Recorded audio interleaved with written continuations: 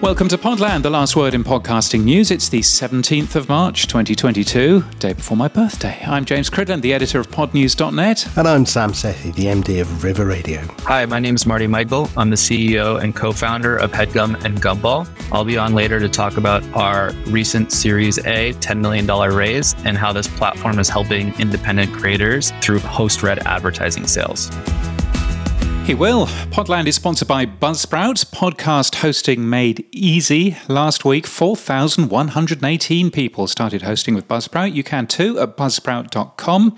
And if you use chapters in your podcast app, then Buzzsprout supports those, and so do we. You did something this week that actually I was really interested in. We talked about Oscar Merry, the CEO of Fountain App, last week, coming up with a new suggestion for comments. Now, one of the things in podcasting is user interactivity and interaction, and comments is the first step forward that I think the industry is trying to embrace. Oscar mentioned that there might be a way of doing something called lightning comments, which would be an interesting idea. You've run with that idea because you liked it and you've implemented it on Pod News. So I was really curious to ask you, A, was it easy to implement? And B, now that you've implemented, do you still like the idea? What Oscar Merry proposes is that we use what we use for boostograms, so a method of sending a small amount of cryptocurrency to one another along with your comments. That allows you to be able to share those comments with other people. And so what I've done is I've shared 1% of our boosts with the Fountain app, which is then collating all of those boostograms and making all of the comments available at the end of a JSON file for me, which is lovely, which then means that I can actually see those comments, but also that means that I can pull them into a web page, and you can also see them in the Fountain app and various other things as well. So really easy and simple, which ActivityPub really isn't. Basically, they're in there. Possibly the wrong choice to do it with the Pod News podcast, because we do get some comments, but not really an awful lot. Whereas obviously in terms of this podcast, then we do get a little bit more. Why do we have to go through Oscar? What's Oscar done? And for other podcast app providers, I mean, obviously they won't want to go through Fountain. So what would they need to do? You can ask anyone, and Fountain happens to be the person that I've asked, but you can ask anybody to produce these comments, JSON files for you. So it's basically collate my comments, do all of that for me so that I can see them in an app. And I'm quite happy to give 1% of all of our boosts as a price for running that. So I think that that's probably fine. And in the same way, if you're doing ActivityPub, you'll probably need to pay somebody to run an ActivityPub server if you're not going to do it for yourself. I could sit there and fiddle around with my Raspberry Pi, my Umbrel, and go through lots of JSON feeds and everything else on that, and then upload those and everything else. And I could do that, and that's absolutely fine. But that's a bit of work, and I'm not sure that I necessarily want to do that work. And so this is rather easier. And of course, it has the benefit of also appearing within the Fountain app as well. So I think that, there's benefits there. But, it's clearly just a different way of thinking about it. Obviously, what Oscar could be offering is he could be offering things like moderation for those particular comments. So if somebody leaves something nasty, then I can go in and delete it or ban people or however that works. So he could offer that sort of thing as well, which again is rather a lot easier if you're just running a simple piece of software there rather than sitting there having a full ActivityPub server and everything else. So so I thought it was just interesting and much easier for me, a developer with very little brain, to be able to actually code this and stick this into the into the website. I suppose it reminds me of the days of blogging where you added Disqus to your comment system rather than using the WordPress comment system. Yeah. And, someone else managed it. And in this case, for managing, Oscar's taking a small payment. You normally pay software fees. He's just taking it in crypto. I guess that's one way of looking at it. Yeah, absolutely. And he's taking it, and I think what's interesting is that automatically stops any spam issues, because if you have to pay, in essence, although you're paying a fraction of a penny, but if you have to pay in order to actually post a comment, then automatically that has a effect on the amount of spam that you get too. So there's some really interesting byproducts of all of this, quite apart from the fact that anybody who leaves a message using this system is giving you a small amount of money, and that's probably not a bad thing. Yeah, John Spurlock did something very similar for ActivityPub when he put together minipub.dev as a website to allow people to spin up fundamentally an ActivityPub comment section. So, yeah, it's very similar in what they've both done. Yeah, so he's done something which is similar, but it's still a bit complicated. And, I tried setting up my own ActivityPub box using John's code and everything else, and it just ended up being a bit too complex. And I still didn't really understand how I could pull that onto the website as well. And so I think this is an easy and simple way.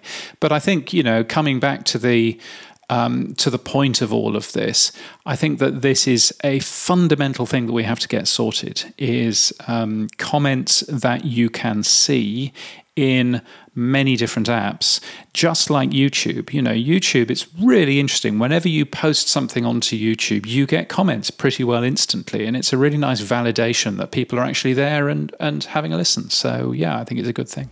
Okay, so that was an extension for the podcast index called Lightning Comments. But you also mentioned that you're permanently supporting the social interact tag using Twitter as the URL. Can you explain that in English to everybody, yes, please? Well, the difficulty with the social interact tag, which is basically the cross-app comments, the difficulty with that is that it supports all kinds of different things, and the standard is essentially trying to boil the ocean with about 20 different standards in there. One of the standards supported is ActivityPub, which we just talked about. Another one of the standards supported in there is Twitter. Twitter is really easy to program against. It's really easy to automatically tweet onto that platform. It's really easy to spot when people reply to your messages on there. So what I'm doing now is I am automatically tweeting every new episode of Pod News that goes live and capturing that URL so that I can see if anybody replies to it. And if they reply to it, then any cross-app comments system that supports Twitter will be able to see any of those replies and comments and surface those in the apps. I'm unaware of any, by the way, that actually exist. Maybe there are, I don't know. But it's certainly that's built into the system. What I should do a little bit better is actually put some UX around it of telling people how to use it, telling people how to comment. So that's been going on, as well as, Castopod has been busy as well, haven't they? Benjamin Bellamy has been working really hard with his team. They've got a new version, and congratulations, they've reached the 1.0 version. It's gone from alpha to beta. So for those who don't know, Castopod is a podcast hosting platform built to allow you to also use ActivityPub as a standard for sharing comments. One of the things in this new version, though, is they've supported WebSub, which is a quick way of, once you've posted your podcast, of alerting the directories that you've actually done it. And Google, as we know, is one of the directories that supports WebSub. And quite a lot of people support WebSub. But hang on a minute, Sam, I thought that Podping was the future here. Well, that's what I thought. And I pinged very rudely, I would have thought, actually, hey, we've just launched WebSub. Why haven't you not added Podping? You madman, you Frenchman, Benjamin came straight back and he said, look, connecting Castopod to Podping is not easy as it sounds, because it would require that each Castopod instance, so basically each podcaster gets a key from Hive, which sounds very complex. So we had previously talked about providing a gateway between all the Castopod instances and Hive. And what he's done very cleverly is he's actually built a WebSub to Podping gateway. the URL of which is websub.watch. And so you can take any WebSub enabled podcast and push its notifications to Podping. So a little bit complex, I think, but again, it's a solution to a problem of posting fast and getting alerted to the listener. But it just feels like layer on layer. Yeah, and I think actually, if you were to look at it, I think WebSub is fine for directory-based systems, systems that work on a big server in the sky somewhere, whereas Podping is brilliant if you are leaving new episode discovery to the app. So actually, they're both doing slightly different things. WebSub is supported by lots and lots and lots of people. And it makes sense for WebSub, if you can code for Podping, you can code for WebSub anyway. So it makes sense that WebSub continues. Yeah. If you need more information about what Benjamin and his team have done, you can email him at hello@websub.watch. Fancy. And while we're on a new podcast namespace kick, transcripts as well. Yeah, we talked about the number of people who support chapters within their podcast, and the number that John Spurlock had pulled out was extremely low. It was 1.2%. And I think you or I basically said at the end of that section, I wonder how many transcripts are actually also included in podcasts. John came back with a very low number as well. I think it was below 1%. But Benjamin from Castopod thought he'd also find out for us. So he came up with a 1.16% number as the number of transcripts that are included in episodes. For English podcasts, which is interesting. So maybe there's a difference between English podcasts and non-English language podcasts. But yeah, 1.16% isn't bad. That, by the way, is 96,975 episodes. Which isn't too bad, but clearly very, very small. And I think supporting transcripts is a really important thing for Amazon, for Spotify, for Google, and for Apple to have a look into. I don't think, given that it's 2022, I don't think we should be at a position where we are still treating accessibility as being something that would be nice one day. It would be good to get that fixed. Benjamin, thank you. Merci for putting that together. I appreciate the deep dive into some of the numbers. Now, we seem to be talking a lot about platforms today, and we've got a few more platform stories to come. The one that I wanted to raise was something to do with Transistor, which is a lovely platform, and it's now announced that it's supporting multiple languages for its built-in podcast websites. So they now support French and Spanish as well as English, and they would like to add more. So, have you tried Transistor in the past? Yeah, I've not tried Transistor in the past, but Justin always comes across, he's most definitely an entrepreneur. He's one of those, but he definitely comes across as being somebody that is always working on that product. And it's a pretty good product as well. To me, it seems obvious that any podcast host out there should be dealing in more than just English, given that actually most of the growth in podcasting is happening in other languages. So French and Spanish being a good start, particularly if you're in Canada, making sure that you have French is probably a legal requirement. So there is always that too. But I think it looks as if they've built it so that it works in terms of a standard INI file, so you can add additional ones relatively easily, which makes a bunch of sense. So many congratulations to Justin for doing that. I know that Captivate are also planning that sort of thing as well. They're doing it a little bit differently because that's the way that Captivate do things. But I understand that is coming at some stage in the next little while, is I believe the phrase that I should probably end up using. But they've also launched some other stuff, haven't they, Sam? Yeah, Mark was tweeting, Captivate now supports full episode planning, research links, and a new Chrome extension for sending research to Captivate, all dynamically inserted into your show notes too. Plus, we've connected Stripe to Captivate to allow you to make money using Listener Tips. Now, The Stripe part's really interesting because Stripe are allowing you to also, if you want to allow cryptocurrencies as well as fiat currencies as a means of payment. Do you know, I've not even seen that. I use Stripe for Pod News' classifieds, and I've not even seen that they support that sort of thing. I should probably dive into that and see how that works.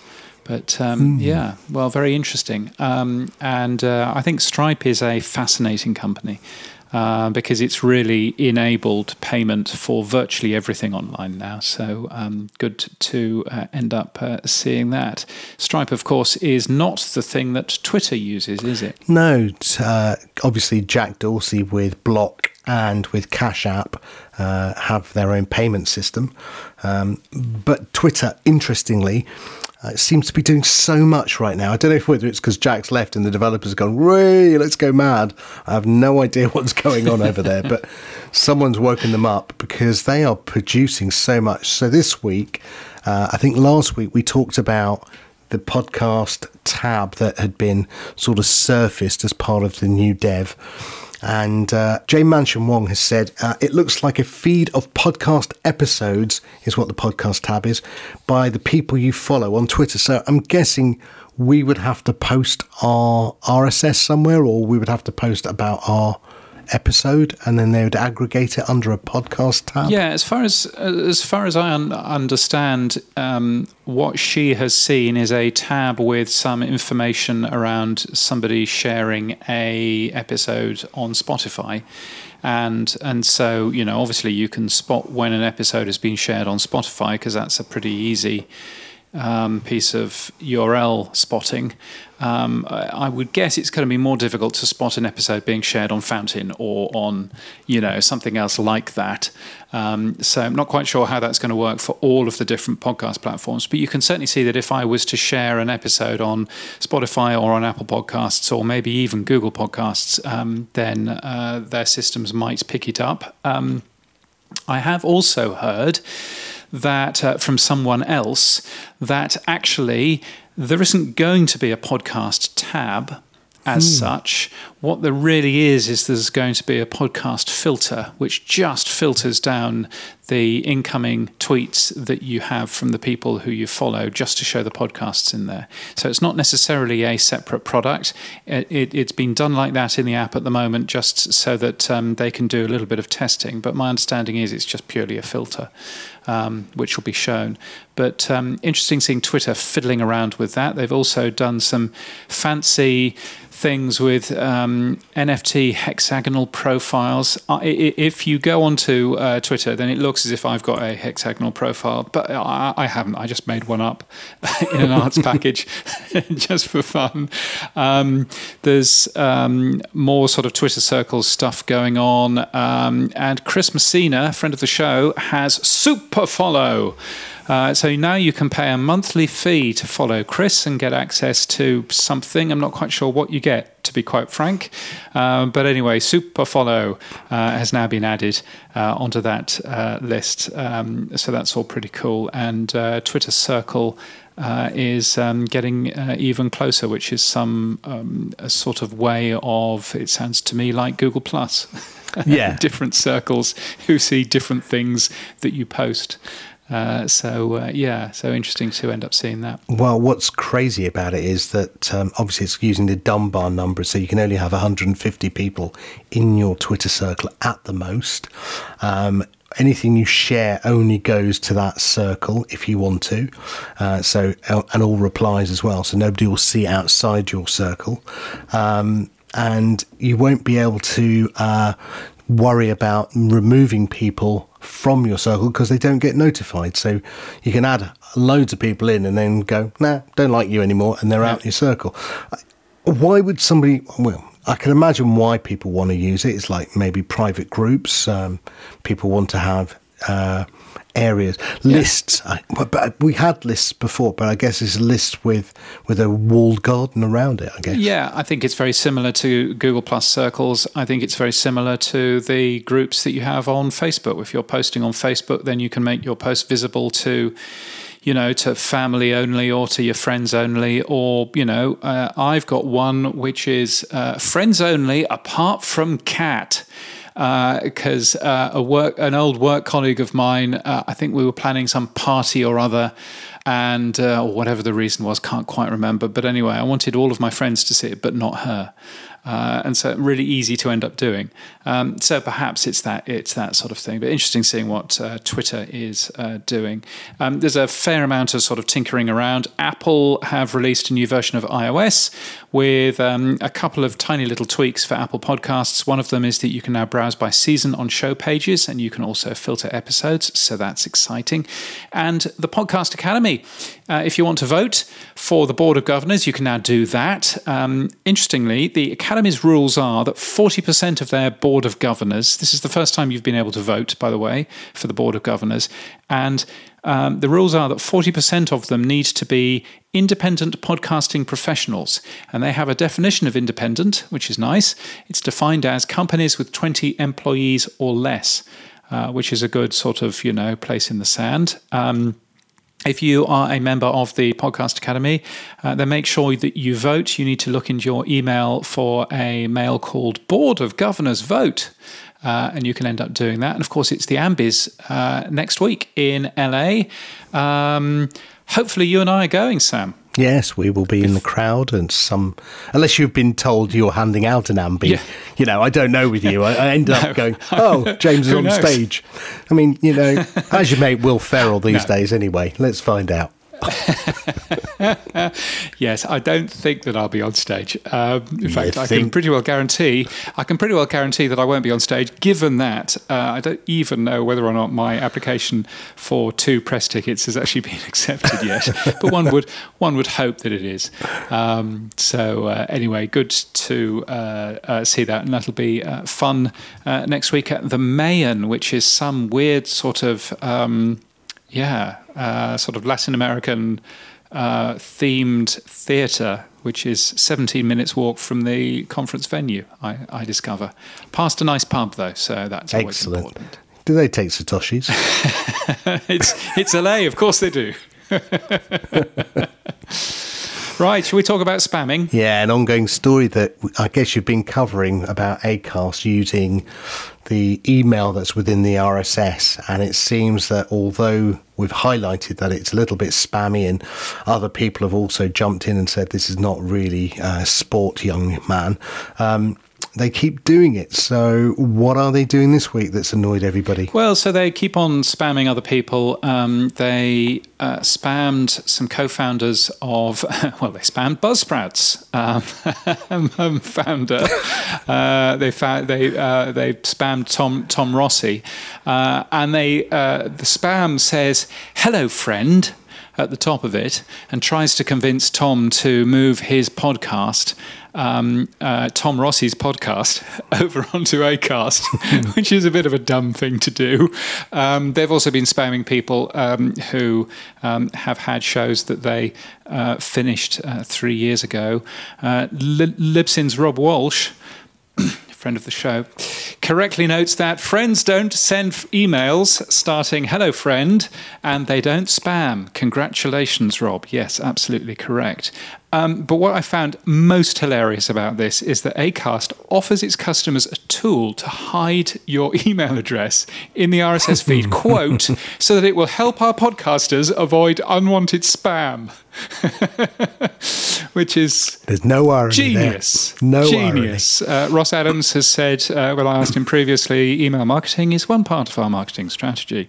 But what they also did is they bought Radio Public a couple of years ago. And when they bought Radio Public, some interesting things happened. Firstly, they've started spamming people with Radio Public accounts, saying you should be moving over to Acast. Secondly, when I went to the Radio Public website, it didn't have a privacy page. It just led to a 404 error, which is probably not a good thing. That has now miraculously come back after I mentioned it. Can't think why that might be.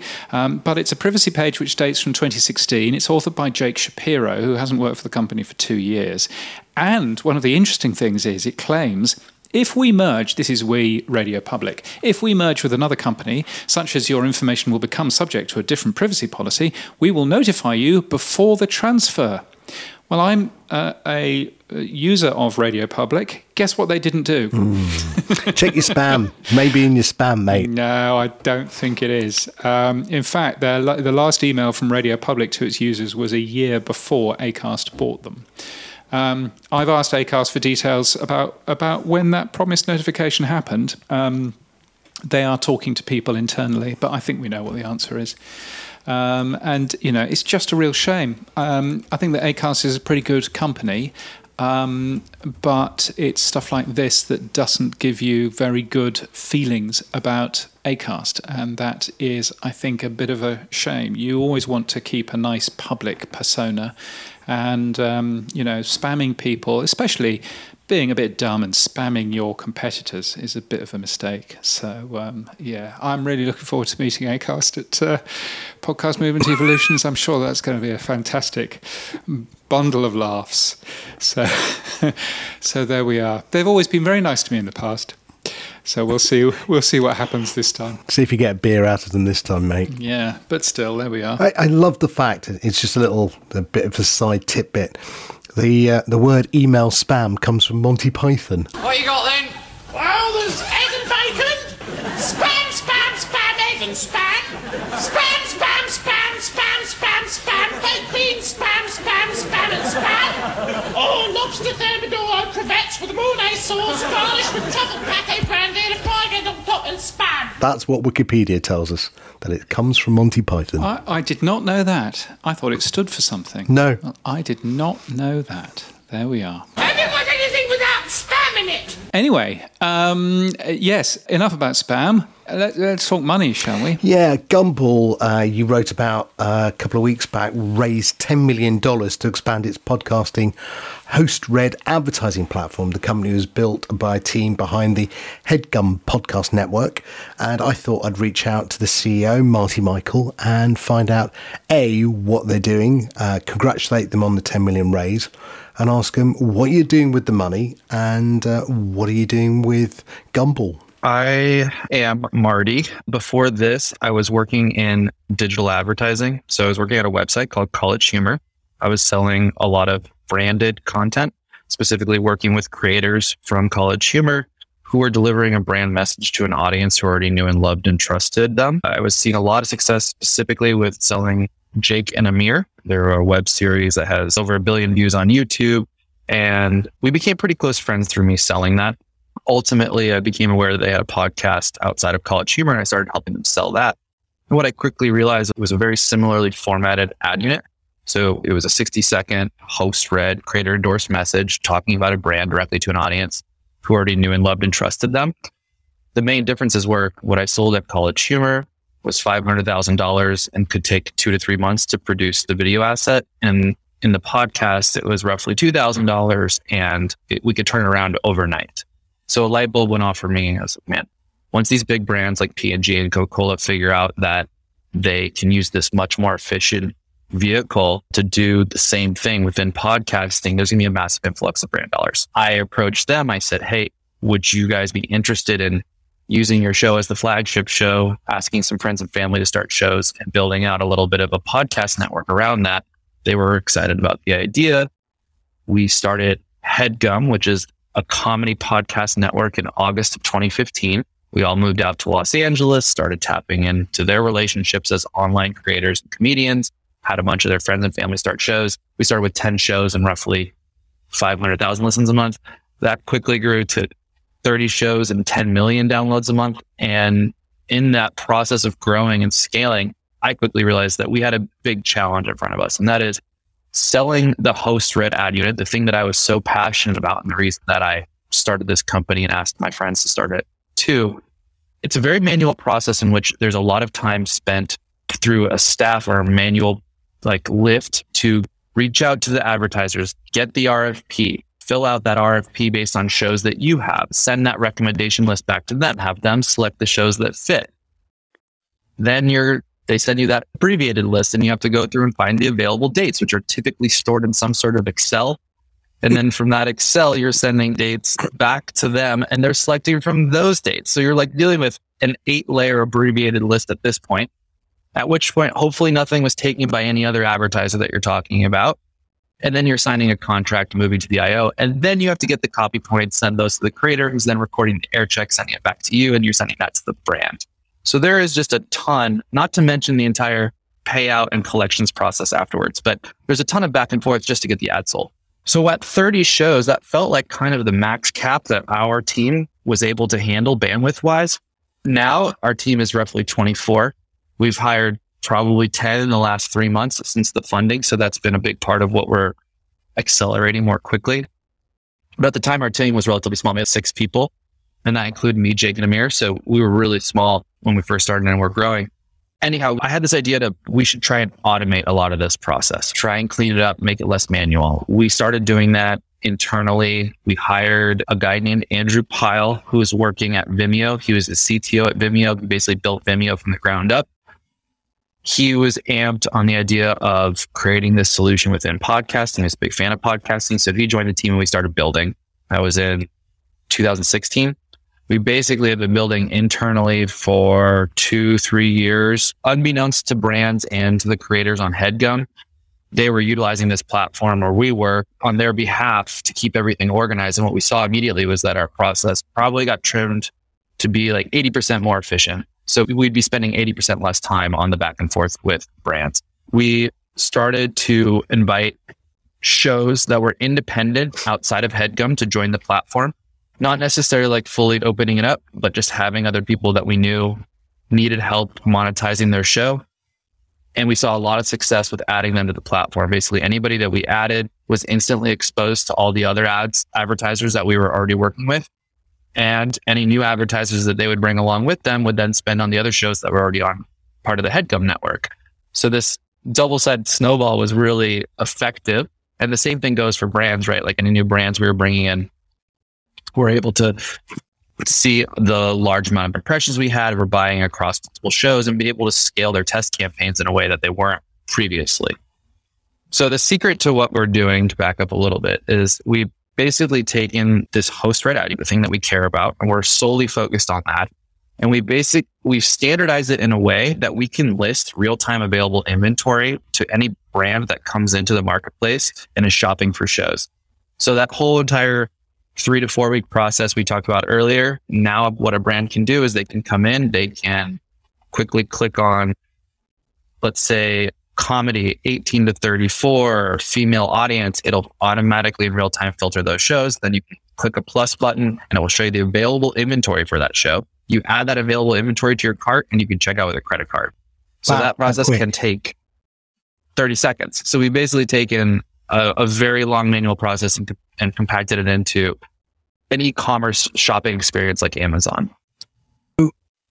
In terms of what's the bottleneck, is it now the inventory, having sufficient inventory? Is it sufficient brands to fill the inventory? Or is it the time to produce the inventory? Where's your biggest bottleneck now?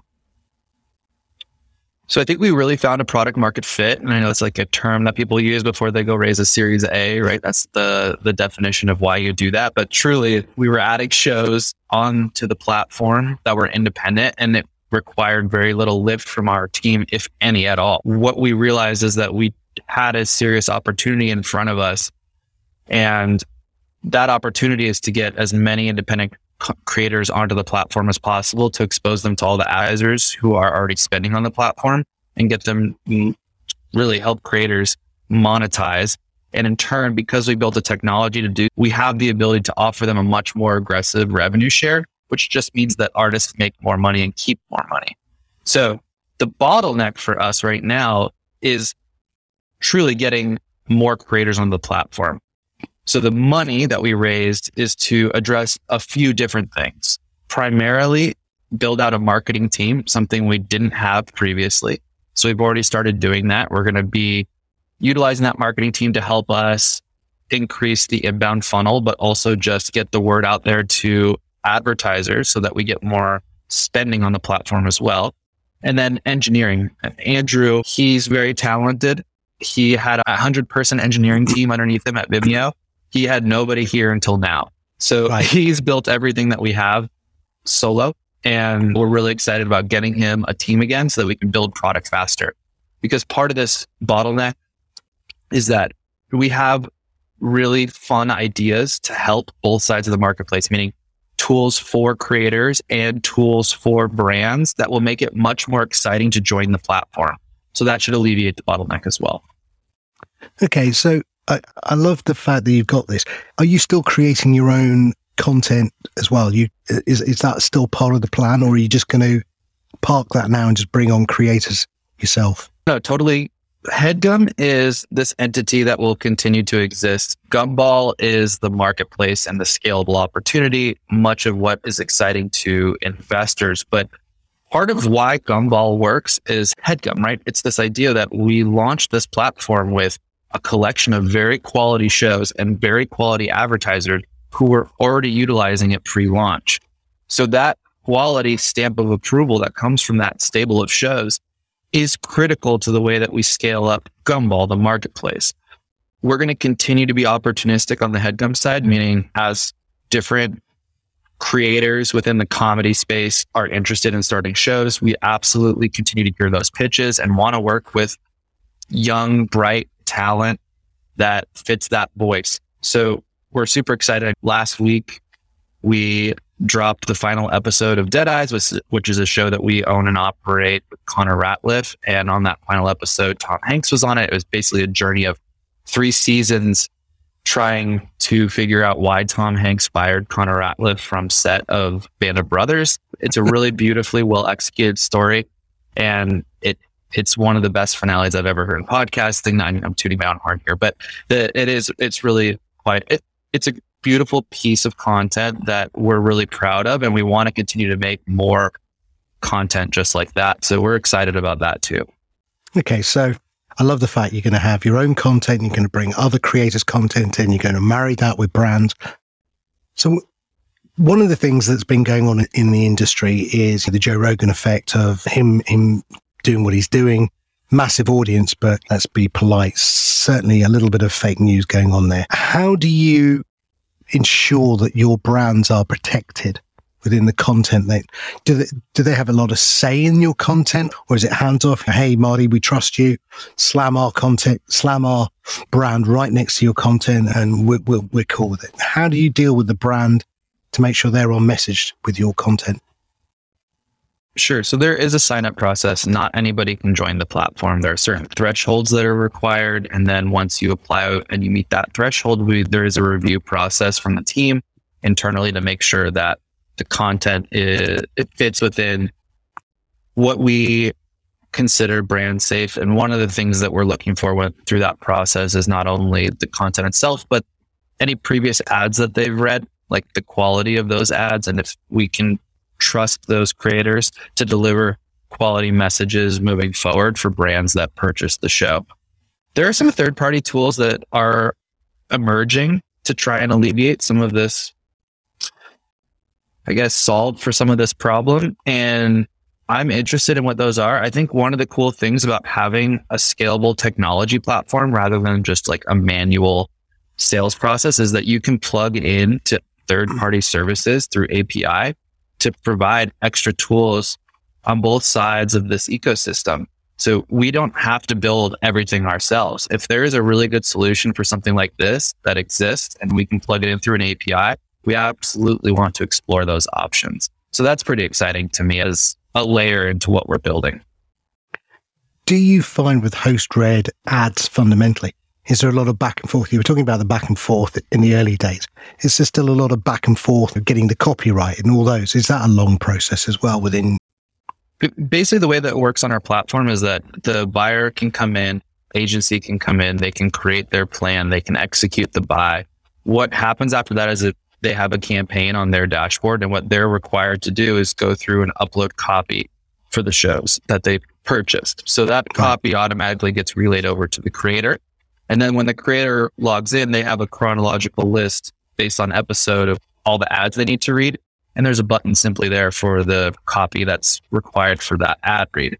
So it's a very hands-off approach to making sure that they have that. There are triggers that are built into the system that will notify the advertiser if they're behind on getting the creator the copy.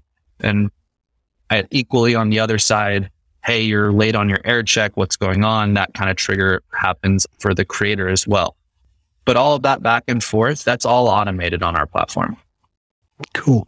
So going forward, are you going to stay as an audio-only platform, or podcasting is quite interesting now in that does the word podcasting really cover fundamentally what creators are doing these days? Audio, video, and live, right? Are you predominantly today just a podcast audio platform, but is video and potentially just live events, is that something in your horizon? Our focal point is really around the creator endorsed message. So What we're starting with and what we've built is an ecosystem to support the facilitation of the sale of that unit in podcasting.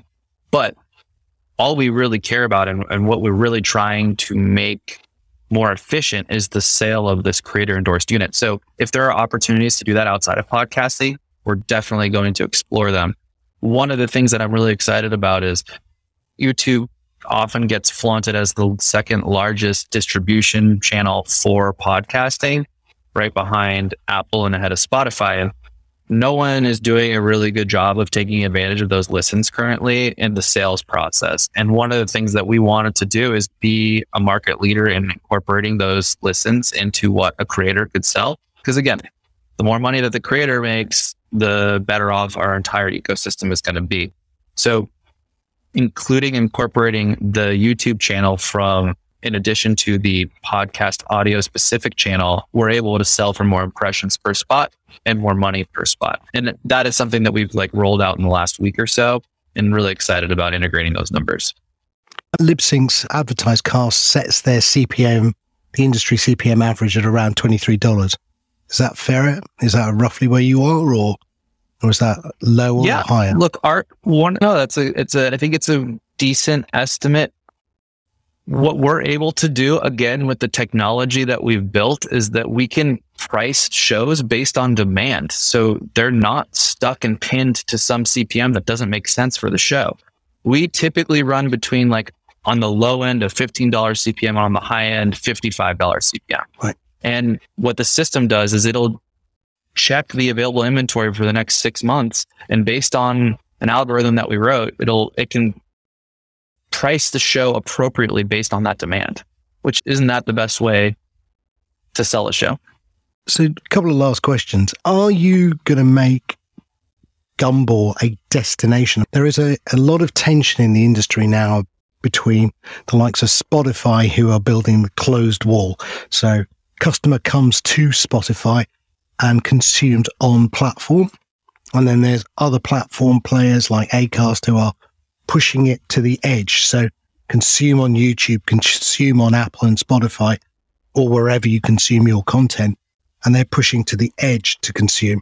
Where are you? Is your current plan to just push out to the edge like YouTube and everything? Or is it to make yourselves a destination and have a fan base there that you can consume content in one place and one time? We're dealing with two sides of a marketplace. So we're not just dealing with creators, we're dealing with advertisers too. We can't really push the advertisers to YouTube or Spotify. So for them, we certainly are bringing them into the platform and asking them to do their shopping on platform. For creators, it's somewhat similar because we're only helping them with the monetization tools. We're not interested in being a host platform or a distribution platform. We're purely a monetization platform.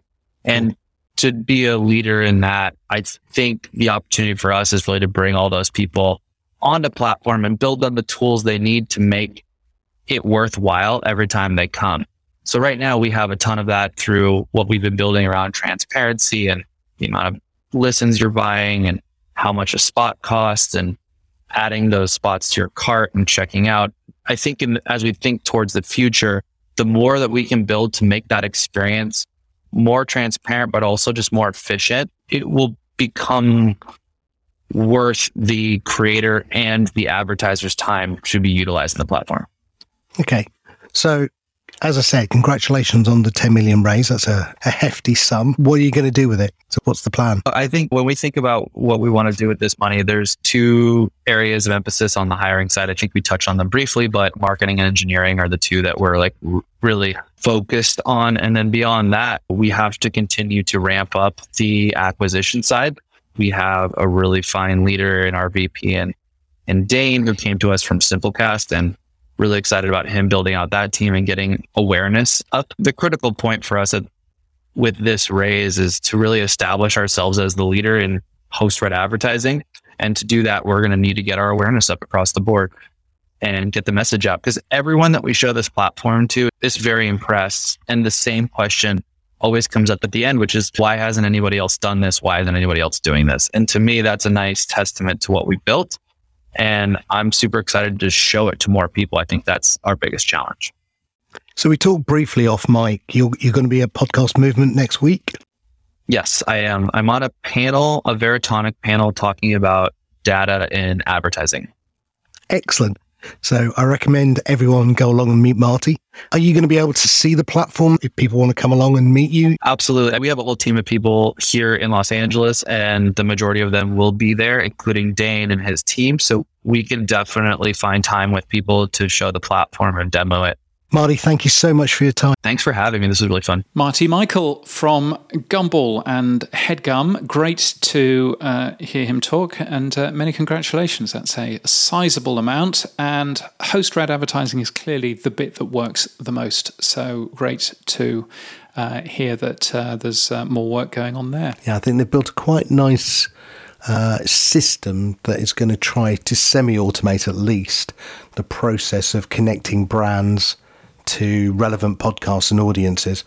So yeah, well done. I'm guessing that the 10 million will go very quickly though, given that they're building a quite sizable team and raising money to go and get fresh content. I don't think $10 million will last them too long. Well, we can but see, and I'm sure that they'll have a small amount to spend on a popular podcast news website. Now, we were talking about languages earlier and Transistor changing its podcast pages into other languages, but that's not all that's going on in terms of different languages, is it, Sam? No, again, talking about platforms, Google's introduced multilingual video dubbing. It's called Aloud. I think we talked about it a week ago. About what this product does. It's a new product from Google's in-house incubator, and it will bring English language podcast to the rest of the world. It doesn't do it through putting captions. It actually dubs the video, which is very clever. Yeah, it'll be really interesting seeing that. And, there are a couple of examples on the Aloud website as well, which has a strange old website address of aloud.area120.google.com, which is the in-house incubator's subdomain. But yeah, and they've shown off videos being dubbed into Spanish, Portuguese. There is some Hindi on there, although that is officially coming soon, and various other things. They say it's free to use. And they say they're working with YouTube as well. I wonder whether that might be one of the things that YouTube talks about next week at Podcast Movement Evolutions, to actually use some of Google's smarts, which they've very clearly not used in terms of Google Podcasts so far. Use some of Google's smarts to actually take shows and dub those into other languages. Interesting seeing that, and that's not the only bit of multi-language work that's been going on, is it? No, but before we do talk about what else, you talking Hindi is going to be the highlight of my year. That is what I want to see.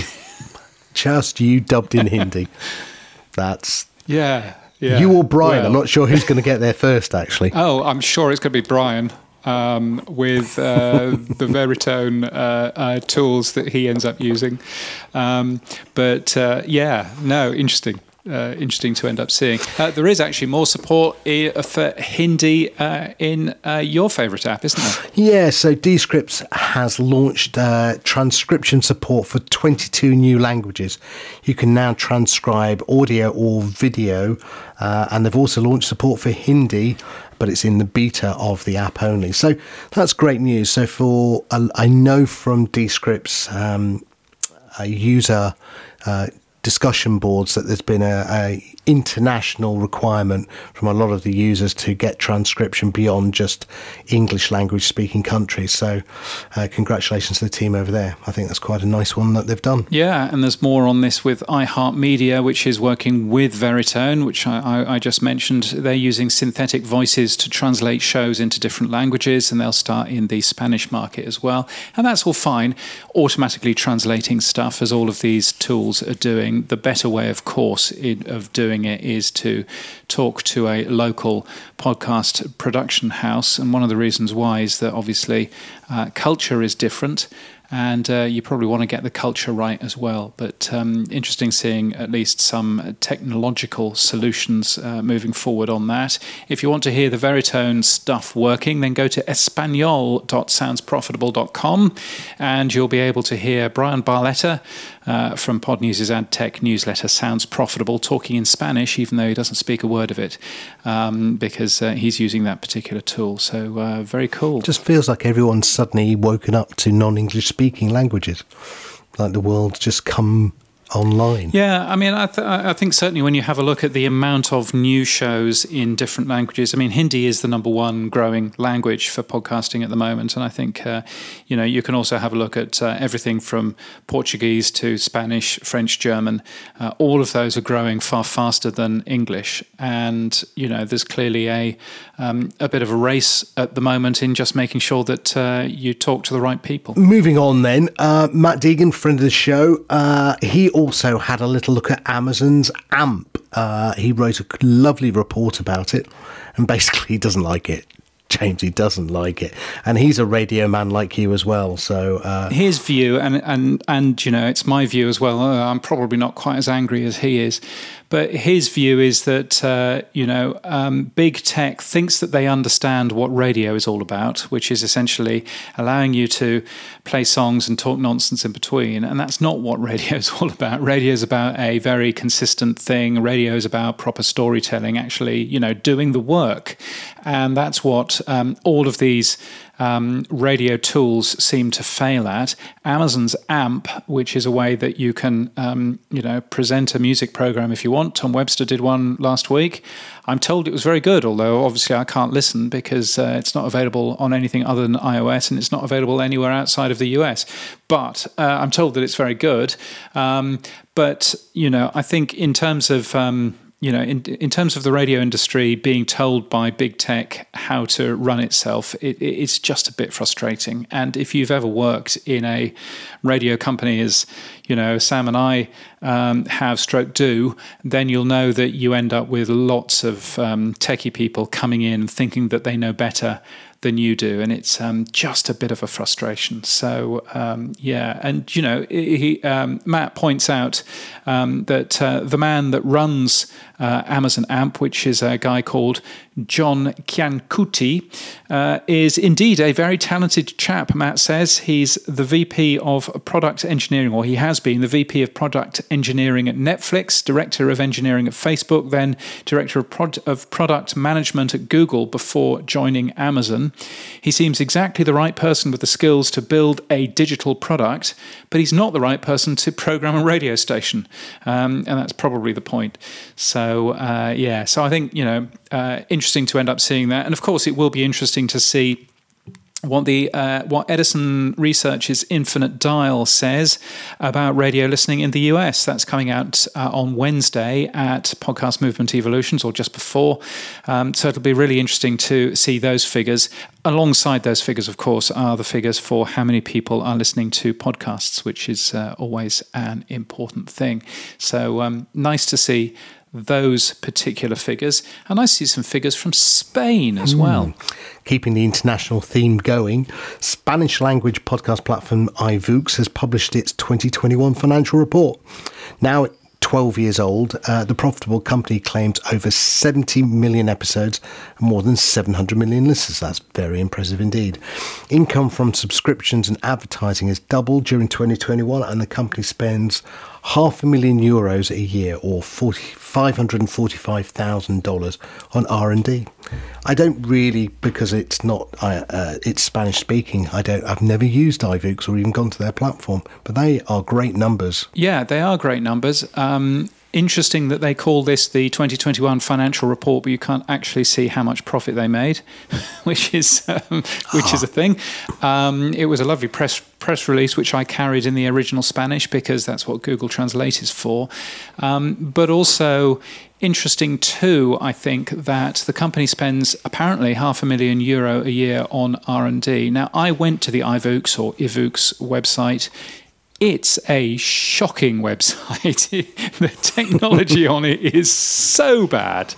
And they are one of the prime offenders when it comes to user agents and RSS user agents and all of that, of just their apps saying any old stuff, and they're having so many different apps on so many different platforms. If they are spending €500,000 a year, I'd love to know where they're spending that, because they clearly aren't spending it on the website. They're clearly not spending it on the apps. But maybe I'm just being a little bit cruel because I don't fully understand the language. Nice to see. At least it's not an Apple or a Spotify or an Amazon. It's not one of the big companies. It's a plucky independent company in Catalonia, which is doing a good job. So many congratulations to iVoox. Talking about plucky little companies, the BBC is not a plucky little company, is it? And they've lost someone else, possibly. Well, if the Tory party have anything about it, they will be a plucky little company. But moving swiftly on. Now, we talked about Peter Crouch transferring out of the BBC to Acast, and it seems that the BBC is also trying to kill a few other presenters. They've lost Emily Maitlis, they've lost a few others. It seems Simon Mayo and Mark Kermode, who've been doing a film review show for over 21 years, will have its last show live on April the 1st. Now, that isn't hopefully just an April Fool's joke that's been let out the bank early. But if they are closing it down, do you think they're just another talent pool that's moving to another podcast platform? I think that Simon Mayo is having a bit of a laugh with us. What he has said, and in fact, here's a little clip of his announcement. He ended up saying this. April the 1st will be our last show on 5 Live. That's really, really clear that the show is ending on 5 Live. It's being taken off the radio. And so 2 things might happen here. One thing might happen, it just continues on the BBC Sounds app. It's just a BBC Sounds exclusive podcast, or maybe it's just a podcast that is still made at the BBC, still uses Simon Mayo and Mark Kermode. Now, that's not what The Guardian have said, and The Guardian suggests that this is the end of Simon Mayo's tenure at the BBC. He's been there for a long, long time, of course. Used to be Radio 1 Breakfast and used to be on Radio 2 until he was paired up with Joe Wiley. The Guardian is pretty convinced that they are both off from the BBC. Does that mean that they're going to a company like Acast? Maybe they got a nice beguiling email, who knows?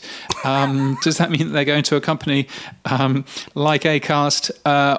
And if they are they going to be able to keep the RSS feed? Or at least to transfer the RSS feed over. Is that happening with Peter Crouch? If you've got 1 million people downloading that podcast, or whatever ridiculous figure it probably has, because it's an incredibly popular podcast, then are the BBC going to allow that IP to go away and to be given to somebody else? And if they are, then why isn't there a payment to the BBC from whoever that commercial company is? I don't know. Acast is not making a payment for the Peter Crouch show. So lots and lots of questions. Not sure we know the answers yet, but interesting to see yet another set of people going from the BBC. I suspect that part of this is to do with creative freedom, quite apart from the desire of people to earn more money. I think it's partially just creative freedom, not having to follow the great big 400-page BBC editorial guidelines form and everything else. So I suspect that it's a little bit of that too. But Simon Mayo, Mark Kermode, no longer on BBC Radio 5 Live from April the 1st. Lovely done. You've still got your BBC Radio voice there, James. Well done. Now, your I try my hardest. Now, your favourite app of 2021 is Fireside Chat, of course, James. Have you been allowed onto it yet? I don't think it is. No, they banned me, and I'm not allowed on. And I gather I'm not the only journalist that they banned either, by the way. Anyway, they've got a new app icon. Woo! They've got a new website. And their website and the emails that are still pleading podcasters to go and work with them are really now promoting video rather than audio. Now, Fallon Fatemi is speaking at Podcast Movement Evolutions. She's coming back for a second year. Mark Cuban isn't, surprise, surprise. So it'll be interesting to see whether Fallon is going to say anything more about Fireside Chat and its relevance to podcasters. But it does seem very much as though it's doing a bit of a pivot to video and video formats, and maybe it's trying to take on YouTube, in which good luck, because I think you'll need it. I think there are many of these social audio services. I think Fireside was a little bit late.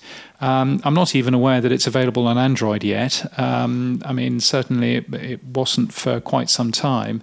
I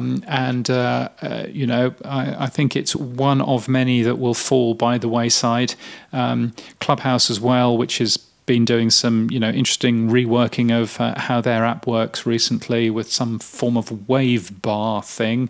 All this kind of stuff is all changing, and my suspicion is that we will see more focus of social audio on things like Facebook and Twitter, and probably more so Twitter than anywhere else. Goodbye Fireside Chat. We hardly knew you. Ouch. Now, your favourite part of the week, it's time for Boostergram Corner, James. And now it's time for the Boostergram Corner. It's too much. It is, yes. And thank you to Recovered Cast. Now, you might remember last time that we mentioned a user of somebody like user 144489929. Anyway, that was Recovered Cast. And he or she says, thanks to you, I updated my username, my profile name, and my email in Fountain app. And he says, I appreciate that's both you and my Sam, your worldwide view of the podcasting space. Thank you, Recovered Cast, and that's very kind of you. 1,000 sats using Fountain. Now, Kyron has kindly boosted us as well and said, boosting for Sam and James Power Hour on YouTube. Be careful with your crowdsourced definition of what a podcast is, James, because if enough people say it also includes video, then you'll have to do it as well to be a true podcaster. I will need... Can I reveal? Go on. I set us up a TikTok channel last week. Did you really? How hilarious. We're on TikTok, are we? We are on TikTok. Wow. How do you find us on TikTok? Are there usernames on TikTok? There are, aren't there? At Podland News, we are there. Ah, there you go. At Podland News. So there's a thrill. Excellent. In fact, I set us up so that if you just type in Podland News into your web browser, it will automatically redirect to the website. So that's nice. So I'll fix that finally. And we've got an email address, Sam. Did you find? We've got an email address. It's we have made it into the 1970s. Our email address is comments@podland.news. If you have a comment and you don't want to send us a boost, then boo, but you can send us an email instead. comments@podland.news. So that's exciting. Event Corner. Sam, there's a ton of things going on, aren't there? Yeah, if you've ever wanted to judge a podcast awards, if you're in Ireland, you may be in luck. The Irish Podcast Awards are looking for judges. Entries for your podcast are open till April the 11th. Yeah, and yes. I think that's run by Matt Deegan, isn't it, as well? It is. It's another one of the Matt Deegan Empire friend of the show. Yes, he's doing a good job there. Yes, I've been invited to talk at a radio conference in Ireland in early June. And it looks as if I might have to spend 32 hours in an aeroplane to talk for 20 minutes and then 32 hours in an aeroplane all the way back again. I'm not sure I want to do that. But anyway, so yeah, the Irish Podcast Awards, it'll be their first time. If you are an Irish podcaster, then entries open, as you said, Sam, on April the 11th. I am looking forward to Kai Chuck, who is YouTube's Director of Podcasting and Next Gen Media Partnerships. He is talking at Podcast Movement Evolutions. It's going to be his first public presentation since starting his current position at the end of last year. Super looking forward to that. That is in my diary for Podcast Movement Evolutions, alongside lots of other things too. Well, you've skipped over the script, James, and I thought that was very subtle of you, but I'll go back because I know you can't blow your own trumpet, so I'll blow it for you. Now, Pod News will be at Podcast Movement, and just announced you, the editor of Pod News, will be giving the first keynote on March the 24th at 8:30, but more importantly, before Will Ferrell. So you've got top billing, and Will Ferrell's just coming on after you. Love it. I know, it's the funniest thing. And I noticed, and I'm sure that this is just Dan Franks, the boss of Podcast Movement, taking the mickey. But he ended up buying a classified ad in Pod News the other day, and it says, prices go up for Podcast Movement Evolutions. They go up every sort of week or so, going up to the event. But anyway, it says register today before prices go up to join 1,000 plus podcasters, industry pros, James Cridland and Will Ferrell in LA. I end up being first before Will Ferrell. That's madness. So thank you, Dan, for that. That's insane. But I'm very much looking forward to my currently 9 minutes. I need to make it about 10. Where I'm going through the Pod News report card and finding out who podcasters are liking, what podcasters think could be worked on, and all of that stuff, and some relatively rude comments about some of the podcast platforms. That will be first thing on March the 24th, 8:30 in the morning. Very much looking forward to that. Are you falling out with more people at Podcast Movement then? So we're not going to get any more offers of drinks or dinner? So that's it. No. I'm trying not to. I'm trying to be equally antagonistic to everybody. I think that's the right way to go, isn't it? Right. Yeah. Okay. Yeah. And Radio Days Europe has announced a podcast summit in Malmö in Sweden. I did learn how to pronounce Malmö, and it's not Malmö. But anyway, I think it's Malmö. I think that's how the. I think it's Malmö. What were those puppets? With the puppets who with the you're talking about the Muppets, aren't you? That's it. Yes, that's how I think the Muppets. You're talking about Bork, Bork, Bork. They're making a puppet corn. They're making a puppet corn. Which I believe is now officially racist.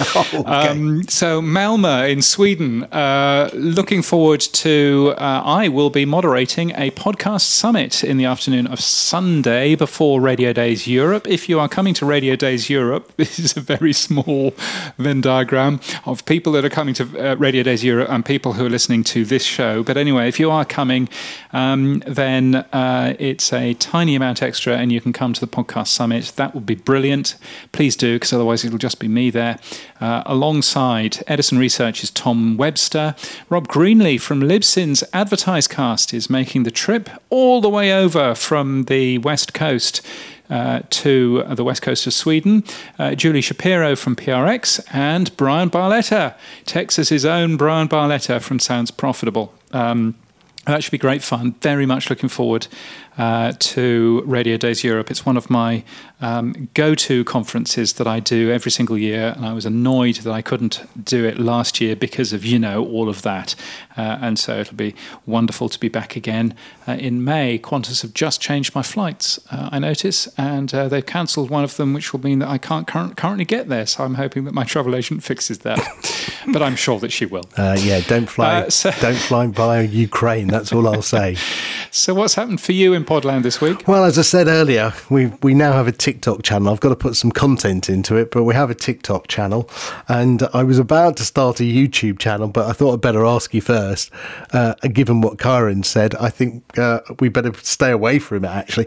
And if anyone could see me at 7 a.m, which is when I do this, and you at the end of the day, well, you're fine, but me at 7 a.m, it's not a pretty thing. No one needs to see it.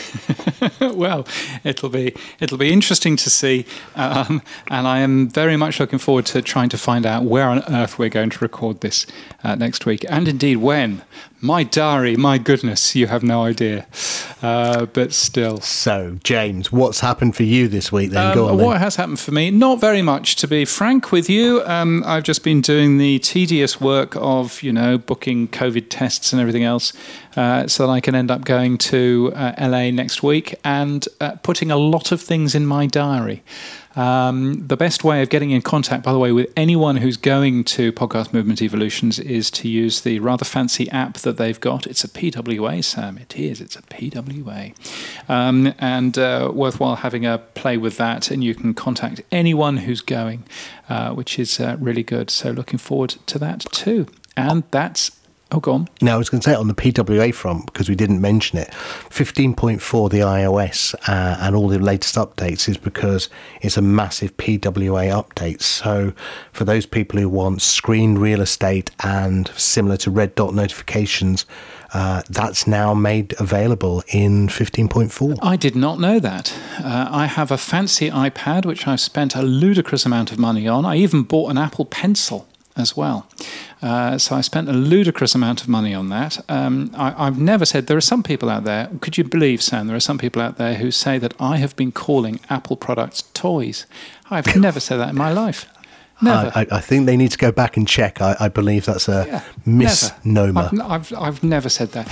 And that's it for this week. Thank you to Marty Michael from Gumball. Next week, we will be live in LA at Podcast Movement Evolutions. If you enjoyed this show or any of our previous shows, please tell your friends on Twitter, LinkedIn, and soon possibly on TikTok, but don't hold your breath, about Podland News is where we'll be, or just retweet one of our episode posts that we put out. So equally, as James said, we now have a new email, so if you'd like to email the show without a boostergram, is that why they call boostergrams? I don't know. Anyway, you can send us comments at podland.news, and you also, because James has fixed it, you'll find all our previous shows and interviews now at just podland.news. Yes, no more www. That's a marvellous thing. If you want daily news, you should get Pod News. The newsletter's free at podnews.net. The podcast can be found in your podcast app. How much am I looking forward to still putting that together